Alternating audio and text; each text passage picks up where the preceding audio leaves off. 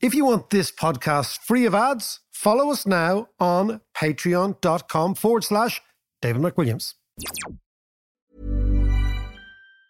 Say hello to a new era of mental health care. Cerebral is here to help you achieve your mental wellness goals with professional therapy and medication management support. 100% online. You'll experience the all-new Cerebral Way, an innovative approach to mental wellness designed around you. You'll get a personalized treatment plan from a therapist, prescriber, or both in a safe and judgment-free space. Your Cerebral therapist or prescriber will outline a customized plan with clear milestones along the way, so you can get to feeling your best. With Cerebral, you're not alone in your mental health journey. We're here to empower you to live a fulfilling life. So take that first step towards a brighter future and sign up today at Cerebral.com/podcast and use code ACAST to get 15% off your first month. Offer only valid on monthly plans. Other exclusions may apply. Offer ends July 31st, 2024. See site for details. A lot can happen in 3 years, like a chatbot may be your new best friend. But what won't change? Needing health insurance. United Healthcare Tri-Term Medical Plans, underwritten by Golden Rule Insurance Company, offer flexible, budget-friendly coverage that lasts nearly 3 years in some states. Learn more at uh1.com. What in the world is happening on Wall Street? Economic indicators. Who knows where this is going to end up? To understand the economy, you have to understand human nature. This podcast is powered by Acast. Podcast time. Hope all is well and you are enjoying the sunshine and, of course, the holidays. It's August, and as I said last week, we're bringing you something a little bit different. We're taking some conversations that we had at the Dalkey Book Festival and we're bringing them to you. And this one is a really special one because it's with Eric Lonergan and Mark Blyth, the two guys who wrote Angrynomics. But that's not all. These are deep, deep, deep thinkers on economics, on finance, on politics, on the world around us. This conversation is entitled Economics at a Crossroads. Two of the best speakers, two of the best minds. I think you'll really enjoy it. So here we go. Mark Blyth and Eric Lonergan. One of the most captivating books that I read in the lockdown is this little book here called Angrynomics by two of the finest, I think it's fair to say, and You're not blowing smoke. I'm not blowing smoke. No, but two of the finest. I thought it was shite, to be honest. Economics. Eric Lonergan, who's obviously very self-deprecating and a local, and on the line, a Scot marooned in America. Those are kind of Elvis Costello glasses he's got. He's trying to be cool, isn't he? No, these are British comedy specs. Official issue. Look, they are actually. They've got that look about it. How are you, Per? I'm tropical Dublin. Yeah, I've been in quarantining. Well, you're looking very tropical. And the interesting thing is, I just interviewed your mother. I know. She was fantastic on Dante. The good Lonergan. She's the good Lonergan. Yeah, now you've got the crap one. No, but she was amazing. Yeah. She was really, really amazing.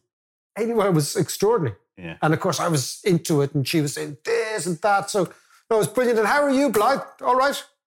I'm surviving the lockdown. Rhode Island is 75% vaccinated. And you're so you're the right. rest of the OECD can kiss my vaccinated ass. Nice. It's pretty good. Nice. We're getting to travel. We can do stuff. If I want to go to the United Kingdom, I have to give one of Boris Johnson's mates 350 quid for a test, even though I'm doubly vaccinated. So it's nice to see there are constants in the universe. Well, listen, let us talk about the book. Let us talk about Angrynomics. I mean, who wants to take it up? Eric, you were the one who has decided to define anger. So the book comes from where? Where does the book come from? How did the pair of you begin the process of writing a book? How do you get together? Yeah. Where did you first meet? All that sort of stuff. Well, we became pals. We met at a boring conference, and we were the only two interesting people there, which is saying something. It must have been really boring. And we hit up a friendship. We found ourselves relentlessly arguing over drinks, as you do, as we would as well in the pub. And then we thought, listen, here's a great way to write a book. Let's just record it, transcribe it. But what were you arguing over? What were the issues? What was bubbling under the surface? And when was this? 2010, 15? When did we start, Mark? So the bit that started to get me, and this, I think this was the point of entry. We started to talk about tech, and neither of us knew what we were talking about.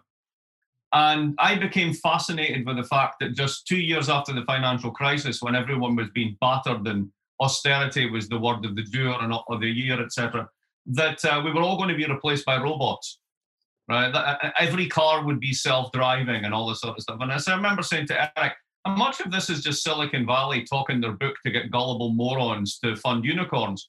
And he said, probably quite a lot. So we decided that we'd have a look at tech. We'd have a look at aging in society because we never really talk about that. And what prompted that was if you look at things like the Scottish independence vote in 2014, it's old people with assets who vote for stability of their assets and young people who don't have any assets who are like, screw it, let's take a chance, right? So we started to think tech, we started to think about intergenerational wealth, inequality, etc. And then we started to go to football matches together, and that's where the anger came up. So maybe Eric can pick up there. Yeah, I mean, I think we had a view about political economy. So we had a sense as to what was causing populism, which was the idea that there's a vacuum in our politics. So you remember, when we were growing up, politics meant something. Yeah, and politicians were big people, and you'd see them on the telly. And if you voted for them, it was usually somebody who you could identify with, represented your interests if you were a worker or if you were a business person. And it made a difference which party was in power. Ireland, put to one side, is an interesting case on its own. But broadly speaking, in the Western world, politics made a difference. Now, then for 25 years, it stopped making a difference to some extent, or people didn't really feel that it mattered. So why do you think that was? So why did it stop making a difference for about 25 years? I think it probably was a simple cause would be the end of the Cold War. Okay. And so the sense that politics really mattered, that this became this economic, like yourself, ultimately we think of it as having economic origins, this consensus about how to do economics. Yeah. And we thought that because the economics didn't really matter because everyone agreed, how do you motivate populations? You motivate them with tribalism. And then I often think Ireland is a fascinating case in point because it almost skipped the Cold War. Because Ireland was ahead of the curve. We were nationalists in the 70s before. Yeah, we were nationalists before anybody. Exactly. We were doing nationalism. We did it properly. Exactly. We'd be generous. We were ahead of the curve. And so we had a theory that this vacuum in economic ideas, this complacency, was resulting in a politics that was in turmoil and the rise of nationalism. And then I can remember the moment when Mark said, what can we say about anger? And that was where suddenly gave us a gap. It was like a chink in the door where suddenly we thought this could become interesting to a broader audience. So like yourself, we're motivated in communicating these ideas because ultimately economics is pretty dry, or can be, unless you're listening to the podcast.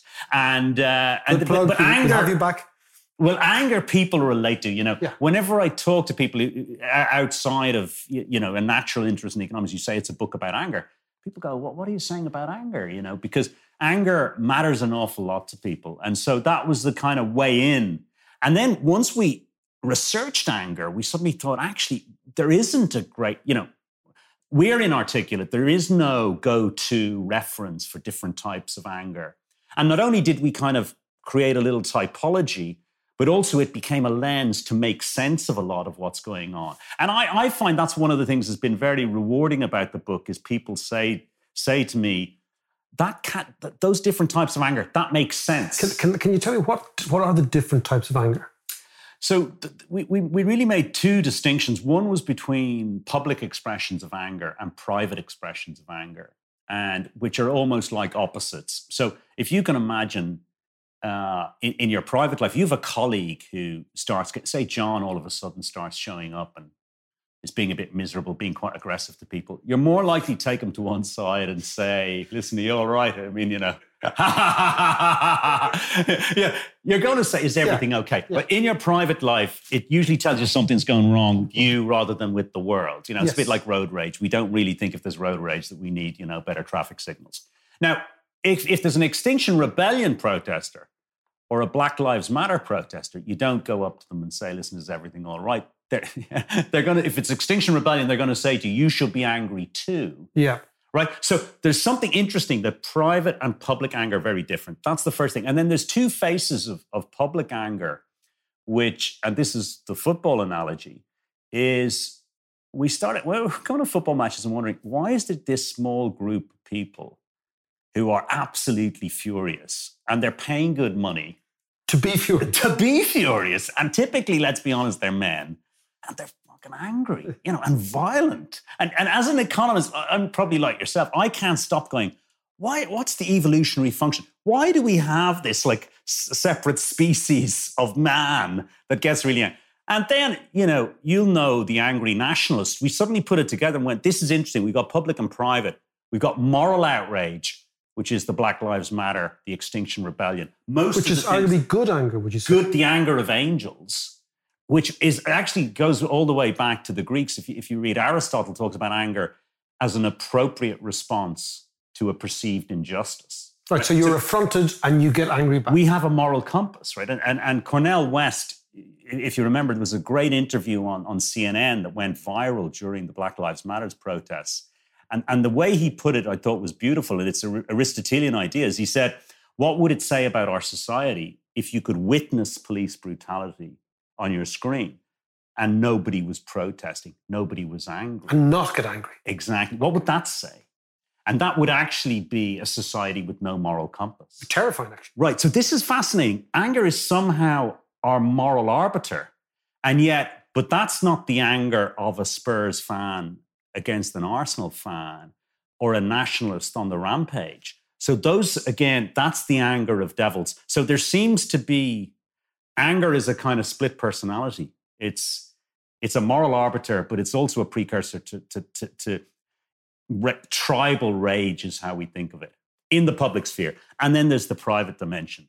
And so once you identified these types of anger, okay, one being arguably justified and the moral reaction to injustice. Yeah. And the other one being this bizarre, almost group psychology that happens to humans when we get into crowds. Yeah. Something bizarre happens. I've always been amazed, particularly if you look at English football. So they'd say man charged with trying to throw other man under the tube at Arsenal game. Yeah. And then they say, Joe Bloggs, trainee accountant from Chelmsford, there's no evidence this guy ever got angry with anybody in their lives, but you put him into the Spurs outfit or whatever, and suddenly he gets angry, and that angry is made legitimate by the crowd. Yeah. And the crowd is the thing that gives him permission to behave in this certain way. So once you both identified that type of anger, where did you take the argument, Mark? So just to backpedal just a tiny little bit on this, right? I actually don't like to think of it as good anger, bad anger, right? Because people who get angry turn around and say, what do you mean my anger's bad? So let me defend the indefensible for a minute. Imagine the people who are there at the January the 6th riot at the Capitol in DC, right? They are morally affronted. They are convinced the election has been stolen. Now, from any particular value system that we may share, we might think, well, you know what?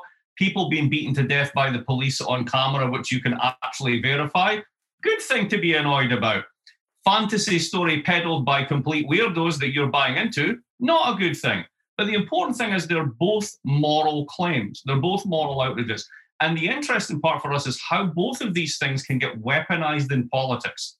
It's how there's a symbiosis between politicians and the media in that kind of, if you will, ideological vacuum created by the technocratic globalization period after the Cold War, which should have had a big smash after the financial crisis, but was put back together by the central banks and the technocrats. The same problems festered underneath. And eventually you get this kind of populist explosion. So the anger, what we're interested in anger is less in terms of the adjudication of whether it's morally worthy or not, but how you can mobilize it in politics, right? That's the really important part. Now, having caveated that, what was your question again? Can't remember. No. The question was... How do we bring it to... Sorry. The idea, so you've identified anger, you've identified populism, you see I've seen what's going on, you see your Trumps, your Brexits, your various incarnations of a sort of slightly inchoate nationalism, a sort of a kicking out, take back control, you've been shafted, he doesn't support you, support me. So you've got this sort of inchoate sort of cacophony of anger, fear, entitlement, indignation. Yeah. And then you have a political movement. Yeah. And that's what we've seen everywhere. And then the book is saying, how do we parse that? How do we understand it? What do we do about it? So what we do in the book is we divide it into, guess what, macroagronomics and microagronomics. And macroagronomics are basically big financial crashes. Big financial crashes pretty much always cause right-wing populist rage. Because a lot of people lose their livelihood. There's a great deal of unfairness in who gets bailed out, etc. So if you think about the collapse of the gold standard leading to World War I, the Great Depression, rise of fascism, right? Think about the 1970s, the inflationary crisis of the 70s, far less violent, but was also, if you will, a big system reset for capitalism. And this is when you get the neoliberal moment, the rise of central banks, the rise of technocrats, basically depoliticizing a lot of the economy. And then that all goes basically, wheels for shit sometime around 2008. I don't know where I got that phrase from, but I'm going to keep it. What was it? Wheels for ships? Wheels for shit. I don't know where that came from, but it was a good Did one. you just say whales for ships or wheels? I don't really know.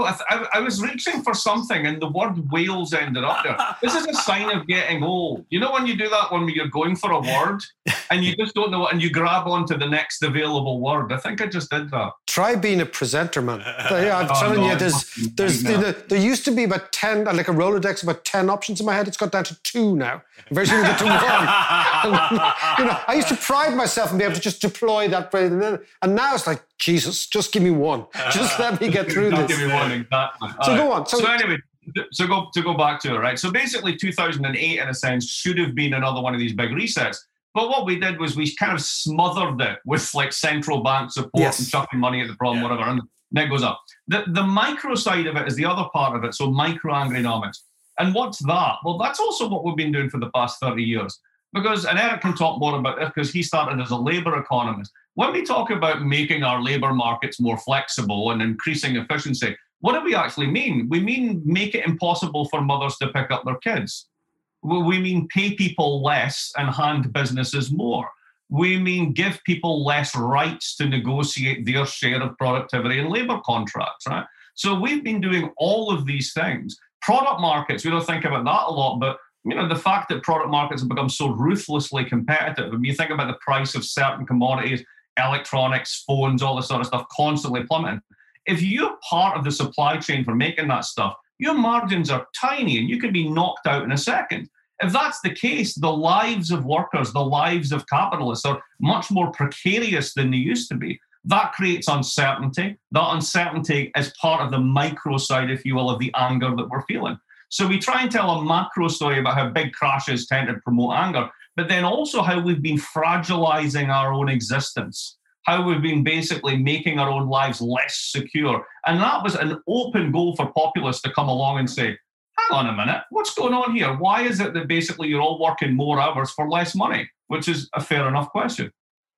But so you say that populism is a completely and utterly legitimate and obvious and arguably right reaction to a gradual encroachment on people's daily, and what I would put is, it's people's daily ability to wake up in the morning and not worry, right? So what we're talking about is people wake up in the morning and maybe there was a golden era, I'm not sure, right? Where people woke up and said, look, my job's okay, I'm going to get reasonably well paid, I've got holiday pay, the family seem happy, the kids are in a nice school, right?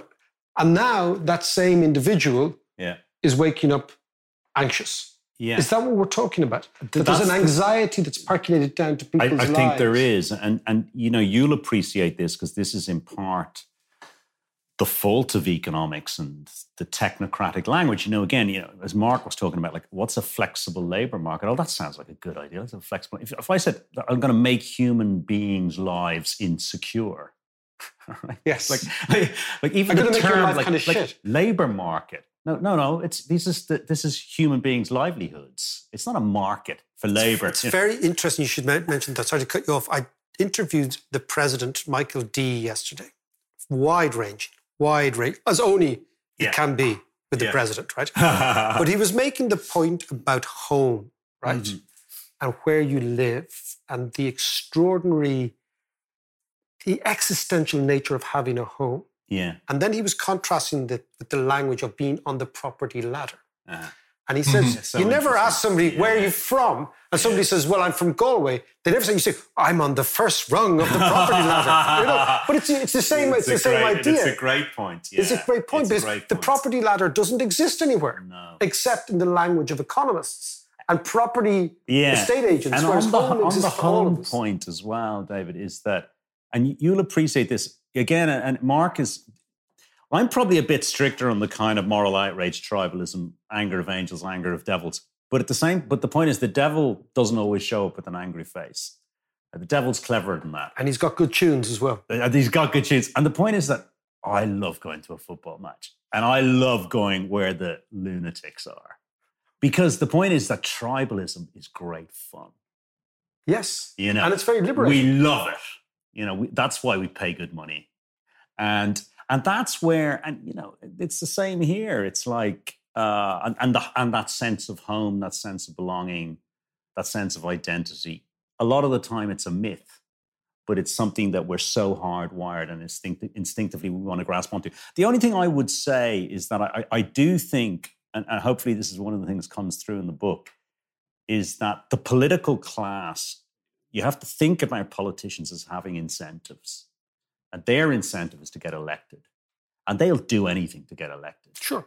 And there are two ways to do it. And we can come on to the contemporary. I love what Biden is trying to do. I love Janet Yellen. We've spoken about her because to me, she's the brains, which is quietly, academically changing people's lives in a profoundly important way. That's good politics. That's worth fighting for. The nationalists, whether it's, you know, Orban, whether it's, you know, Turkey, whether it's Russia, whether it's his Trump. crowd, the Scottish nationalists. The Scots as well. You know, I can understand, you know, that to me, I'd rather make a difference to people's lives. That's good politics. The other stuff is dangerous. You know, it's a smokescreen.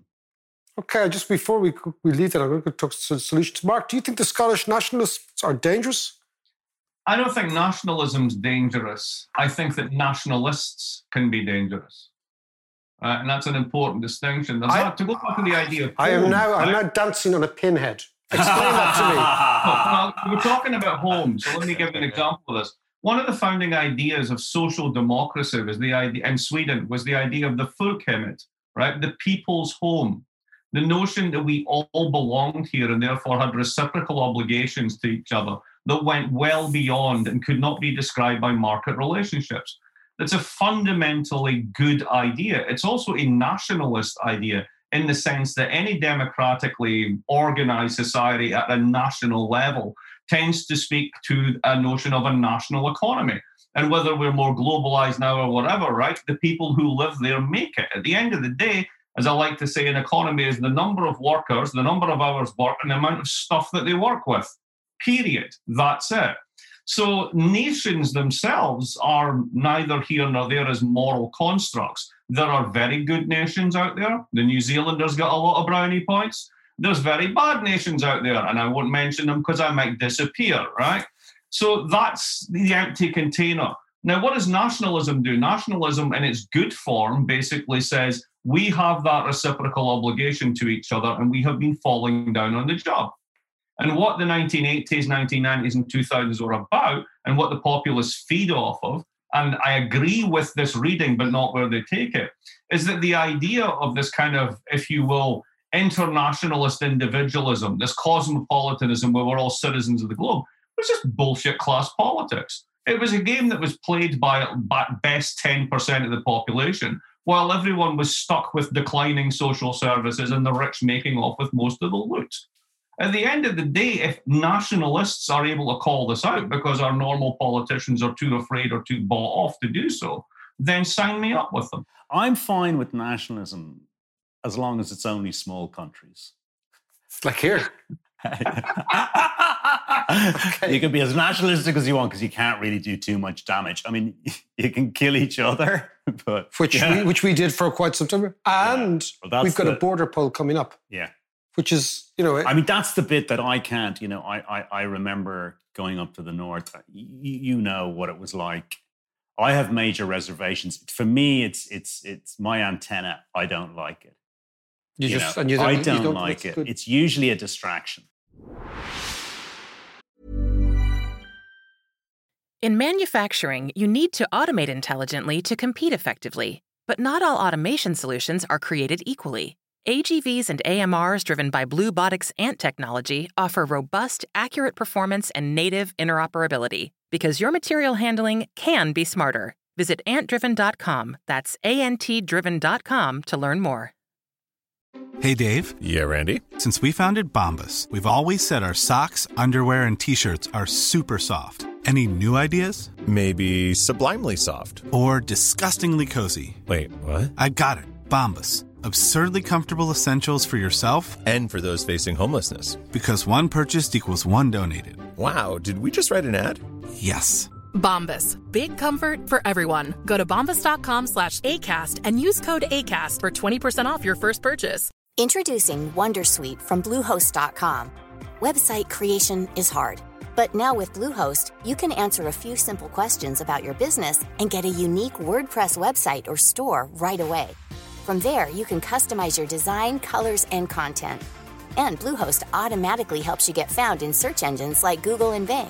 From step-by-step guidance to suggested plugins, Bluehost makes WordPress wonderful for everyone. Go to bluehost.com/wondersuite. Guys, let's switch to solutions, right? So we've identified the problem, we've identified where it's come from, we've identified the mistakes along the road, we've identified that the cosmopolitan elite were, as Mark said, only about 10%, and even fewer maybe than that got the actual cream that at the top of the bottle for the last 20 years, and they got a lot of cream. So your inequalities are through the roof. Yeah. What can be done now for your kind of your broadly centrist worldview, your general mainstream middle-of-the-road politics, to change this, to reverse this, to grab it by the scruff of the neck and say, do you know what, there's a way of actually taking back control, which doesn't go down the nationalist populist route. So what do you do? What are the policies? Well, so what happened was with COVID, that two of the things that we said politicians should do actually came to pass. So we talked about what economists called helicopter money. You can also call them direct monetary transfers. And that's what basically everybody did for the duration of the pandemic. So, well, hey, we got that one right. The other ideas we can talk about are a little bit, some cases more technical. There's a whole idea of a citizens' wealth fund, a digital dividend, etc. But let's look into the world. What's out there just now? So the G7, who knows if this will get through the American Congress or whatever, right? But basically they did something quite extraordinary. They said, look, for the past 40 years, 30 years, we've been enabling tax dodging on an epic scale by every corporation and rich individual on the planet. How about we stop that? Okay, that's a good start because you'll raise hundreds of billions in revenue if you do. Now, there's lots of bumps on the road. For Ireland, this may be a problem. Personally, I don't think it is. I think you go well beyond the 12% tax. You've done that stage of your development. You're in a different space.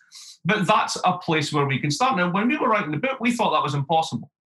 There's no way they're going to raise taxes, so we need to find other things, right? Well, maybe they're going to raise some taxes, but you can still do the other things. To me, the centerpiece of what we propose is a Citizens' Wealth Fund. Yeah. So I will let Eric talk about that. So how does this work? Citizens' Wealth Fund. Explain that to me, because when I hear wealth fund, I always think Norway. Yeah. This is a company that they got loads of oil, and they were clever about it, and now they've loads. The fascinating thing about the Norwegians is they started off with oil. Now, over 50% of the value of that sovereign wealth fund is returns, the financial returns that they've generated. Okay. So the idea... That's the dividends from the companies that they own. The value that they've created by investing, the value over 25, 30 years has compounded, I think, at about 6%. And now more than half of it is due to the returns generated. So our idea is really a very, very simple one. Take Ireland as an example, but it's typical across the developed world. Ireland can issue 20-year government bonds at a 1% interest rate. Now, to make that explicable to people, that's a fixed rate of interest. Yeah. So imagine you could take out a mortgage fixed at 1% for 20 years. So you pay back 100 quid a month for the next... Exactly. And people say, well, what if interest rates go up? No, that's a fixed rate of interest. Okay. So what we're proposing is that countries like Ireland issue 15, 20% of GDP, but put it in a fund. So when you say issue, we borrow 15% of our total income. Sell the government bonds into what's called the bond market. These great markets that we're supposed to be terrified. They love our bonds because they're lending to us at 1% for 20 years. Yeah. Okay.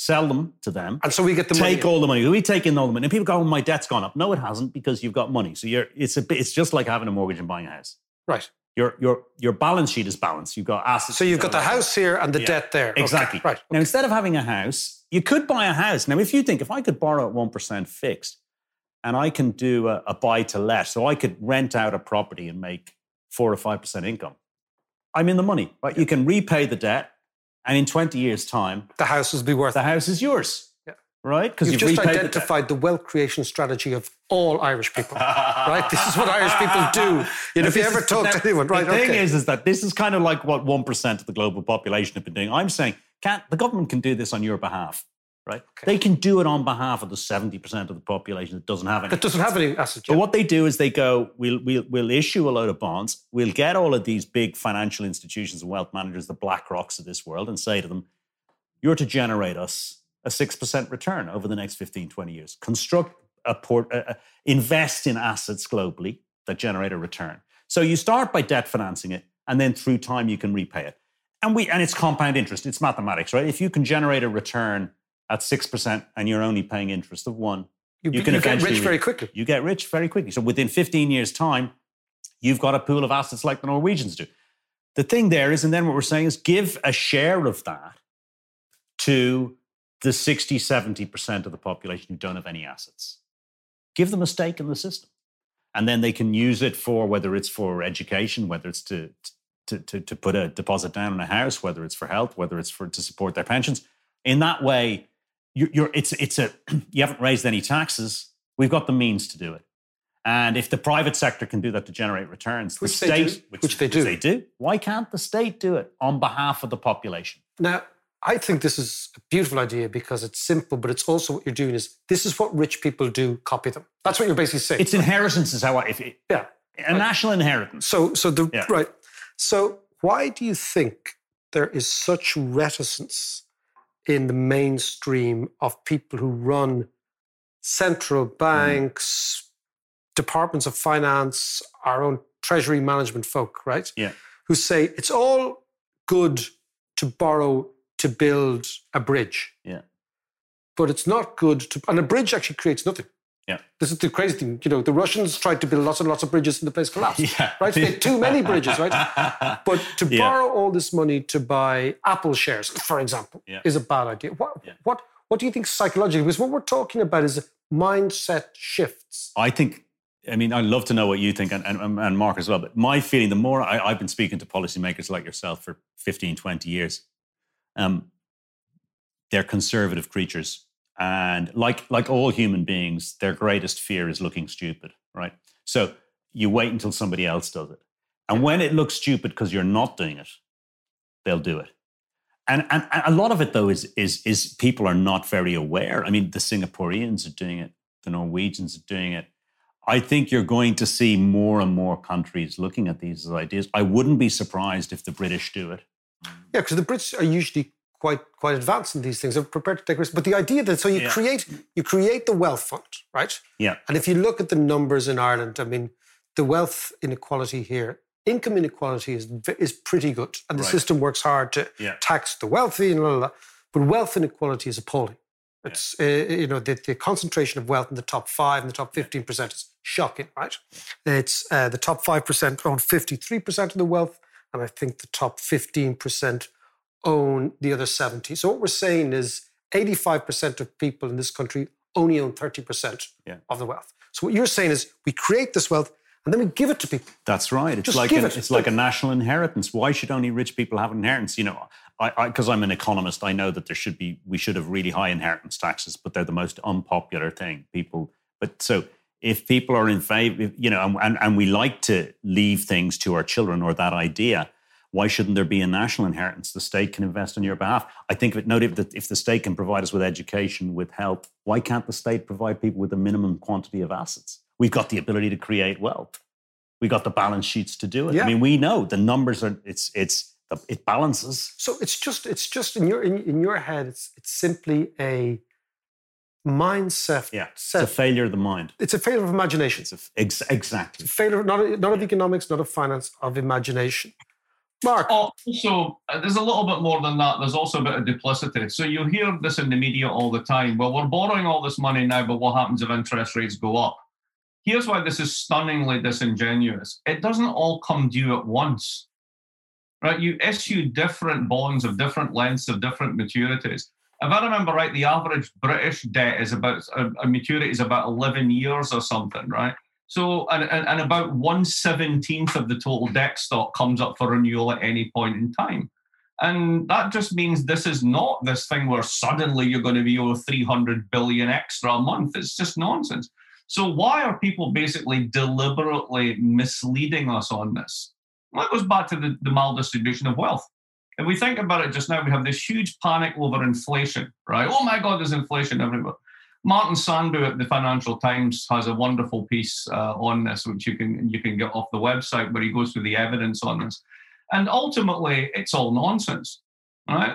Why are prices rising? Because we had a pandemically induced supply and demand shock that shut down a bunch of factories. Now they're opening up and everybody wants to spend money, prices go up. We had this after World War II. Oh no, it's the 1970s all over again. Really? Where are the Arab oil shocks? Where are the strong trade unions demanding more and more wage increases? They're not there. So what this is at the end, again, is a kind of class politics, whereby those people who have made off with all the cream for the past 15 years are acutely aware of the fact that people like Eric and I are saying, you know what? You think you should share it a little bit. Governments might come after you with taxes, but we want some of your equity.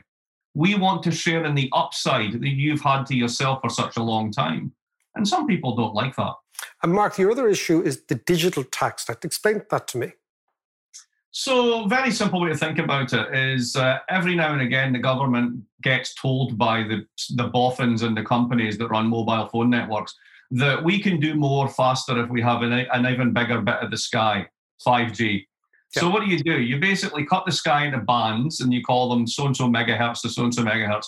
And you put that up for auction. And you say, for 25 years, you can have this bandwidth through this bandwidth to do all the stuff that you want to do. And you give us X billion. And they go, okay. So what you're doing is you're selling a property right, the sky, because believe it or not, governments own the sky. And then in exchange for that, we get mobile phone services, but we also get the revenue from the exchange of the property right. Now, if you think about going on Facebook, what is Facebook? It's a platform. So as Silicon Valley often will tell you, if it's free, you're the product. Because what you're actually doing every time you use a keyboard is you're putting data into their systems that is the fuel for their profits. So what you're doing is you're taking a property right, your information, and handing it over for free so that they can monetize it and weaponize it in ways that you have no control. Wouldn't it be better if we treated it like a mobile phone spectrum? You just say to the population, opt in or opt out. If you opt in, you might have to pay $5 a week for Facebook because they'll try and be crappy to you, but ultimately they can't be that crappy to you because it's all network and scale. If you stick with the free version, you don't get our dividend. Well, what's our dividend? Well, we're going to sell all of our data to Facebook. Now, they have the right to harvest data through a national data trust for a 10-year period. And if you're in it, we'll take that money that we get and we'll put it in our sovereign wealth fund, and we'll use that to generate even more returns so that 10 years from now, your kids can get an inheritance. It all hangs together. So let's come back to this idea, because again, I'm nodding my head, which is a Pavlovian response to an idea that I think makes sense, right? Okay, in my head, I'm trying to figure it out. This digital tax seems so obvious to me. And the alternative is the profound enrichment of a tiny amount of people based on our privacy. Yeah. This is, it's so what we're saying is privacy counts. Privacy is worth something. And again, I come back to it. Why an idea like this, which would be amazingly popular? It's the interesting thing about the Wealth Fund. Yeah. It's amazingly popular. Absolutely. You go on the late and explain that, and they'd be hooting and hollering, right? It's really absolutely. Yeah. This is really popular. There's no downside here. Yeah. The only downside is if you own Facebook shares right now, That's right? It. Of which is a tiny minority. It's a windfall tax. So, do you remember, like Gordon Brown in the utilities? It will be a one-off tax on them because you've got to pay for the data. So why is this ball not being picked up by a centre party, a centre left, or it could be a centre right? I don't give a damn what their complexion is. and said, this is the future, guys? Why the inertia? I mean, that's a great question. I think things are changing, though, and this is what does make me optimistic. Because I think a lot of parties across the world now are looking at Biden.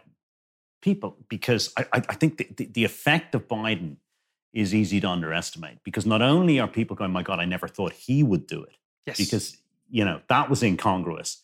But also that people are going, not only he can do it, it can be done. And if it works electorally, if it makes them popular, it goes back to what incentivizes you as a politician. I mean, you made this point, which I was very ignorant about, was the role that the Fianna Fáil originally established its popularity by building houses. That's what it did. Yeah. Fianna Fáil, I remember all around here, like all around Dún Laoghaire. Yeah. If you look at all the big corporation estates built in the 30s and 40s and 50s, where we hadn't the arse in our trousers, it was largely driven by Fianna Fáil. Yeah. Okay. So what they did was they ensured, and you heard people, in the 80s when I first became aware of politics, people to be a Fianna Fáil family. And why? And they'd say, because they got your man a house. Well, they built us a house. Well, and I think this is where, if this can happen, it'll be like dominoes. It's a bit like one good idea comes in and you get sticky. That's right. A generation says. And you copy. And the great thing about humans is we are the greatest imitators. That's what we do. We are. We're imitators. Yeah. So you think that Biden, because what interests me, and Mark, maybe you'll be able to comment on this, is the more crazy the Republican mud that they're throwing at the Democrats, okay, the more I think the Democrats are actually winning. Yeah. Right? And at the moment, they're trying to throw all sorts of crazy mud. And look at Kamala Harris, what they're trying to do to her, right? Yeah. And what they're looking is, because they fear this idea that if Biden is right, the Democrats could be elected for a long time. Because interestingly, and you'll speak to this, Mark, Reagan was right in the gut of Americans, and the Republicans, who couldn't get elected to save their life, started to get elected and elected and elected. So we look at the same sort of dynamic here, Mark. Yes, and that's why they're fighting so hard with gerrymandering districts. That's why they're fighting so hard to basically put taxes on renewables, right? And is it ultimately self-defeating? Quite possibly, but surveys still show that 60 to 70% of Republicans, when asked, think the election was stolen. And that was 75 million voters. So it's a very large number of people to draw on. Plus, you have a huge bias in the Senate towards more rural states rather than urban environments, etc. So it's not easy, right? Put it that way. I agree entirely with what Eric says about Biden, and Biden is a demonstration effect for everybody else. But here's the more hopeful but disruptive story for the US. So I put this in Foreign Policy magazine a few months back. It's called The Death of the Carbon Coalition, but I'll just give you the riff here. If you want to understand Republican politics, you have to understand that in 1971, 1 in 7 jobs in the US were in the car industry. And if you put all the associated supply chain bits of that together, 1 in 3 jobs were directly tied to the production, transportation, and manipulation of carbon. If you look at red states, they're all still carbon states. Texas, New Mexico, North Dakota, Alaska. If you look at Louisiana, Alabama, it's petrochemicals, plastics. West Virginia, coal. They're fighting the inevitability of what economists call stranded assets. As the rest of the world, whether it's China, whether it's the EU, whether it's everyone, moves to a post-carbon world, the value of those assets goes to zero. And they're doubling down because it's very difficult to turn those assets into anything else. A pile of oil is a pile of oil. It's the definition of a specific asset. So how do you give up on that? What do you do? Well, the sensible thing to do would be to embrace the notion of a Green New Deal, to partner with the Democrats, to spend an absolute ton of money making carbon transitions in the most red states first as proof of concept, and to invest. But to do that would require a bipartisanship, which is the exact opposite of what the Republicans base their electoral fortunes on. So they know what they're facing. They know they're doubling down on a dying model, but their only strategy is to double down on the double down. Eventually, however, not only nature bats last, carbon bats last. And it won't be long before that becomes too expensive to maintain. So Biden may open the door, but it's not going to be his efforts alone that, basically turn the US around. So can I conclude? Are you both optimists? You've written the book. the book has been very, very well received. Very, very well, incredibly well reviewed, sold very well. It's landed in people's consciousness.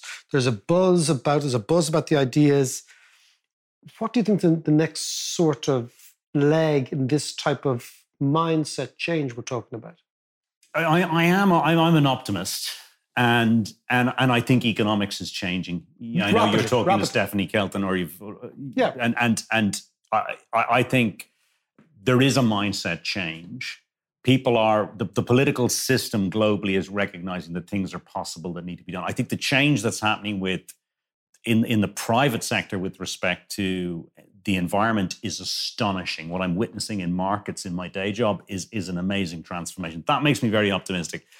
The only bit that I would urge caution on is still Europe, to be honest, because I don't think that mindset change, Mark and Mark even more so, but I talk to Northern European economists, and I'm not convinced that Northern Europe has changed its belief about the role of fiscal policy.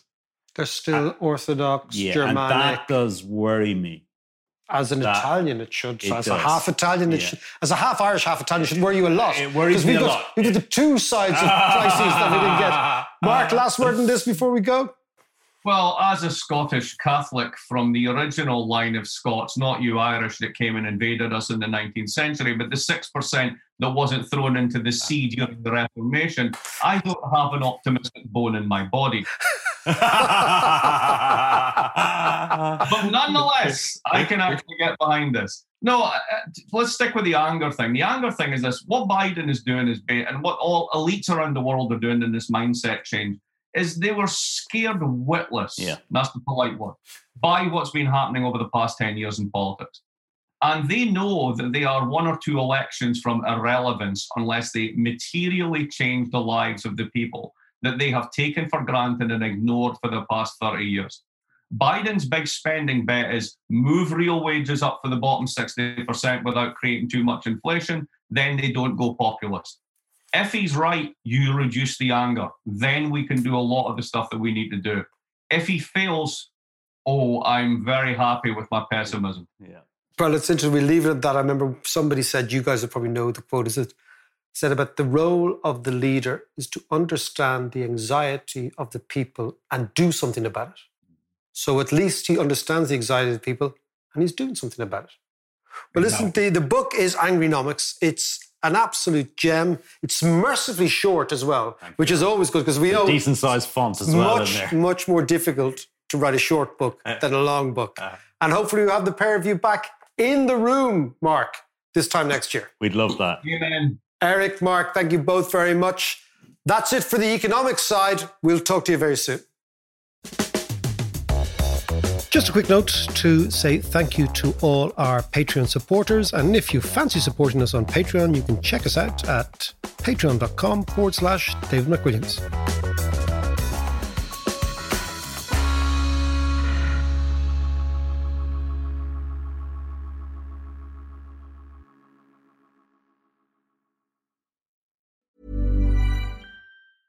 Hi, I'm Dori Shafrir. And I'm Kate Spencer. And we are the hosts of Forever 35. And today, we're talking about Club Med, the best all-inclusive getaway for families. Today, Club Med has nearly 70 resorts worldwide, from beachside resorts in the Caribbean and Mexico, to magical locations in the Maldives and Morocco, to ski resorts in the mountains from Canada to the Alps. Between their all-inclusive family programming, wellness offerings, land and water sports, and their French heritage-inspired food and drink offerings, Club Med is the best way to elevate your family getaway, no matter which location you're at. To learn more, visit clubmed.us. In manufacturing, you need to automate intelligently to compete effectively. But not all automation solutions are created equally. AGVs and AMRs driven by Bluebotics Ant technology offer robust, accurate performance and native interoperability. Because your material handling can be smarter. Visit antdriven.com, that's ANTdriven.com, to learn more.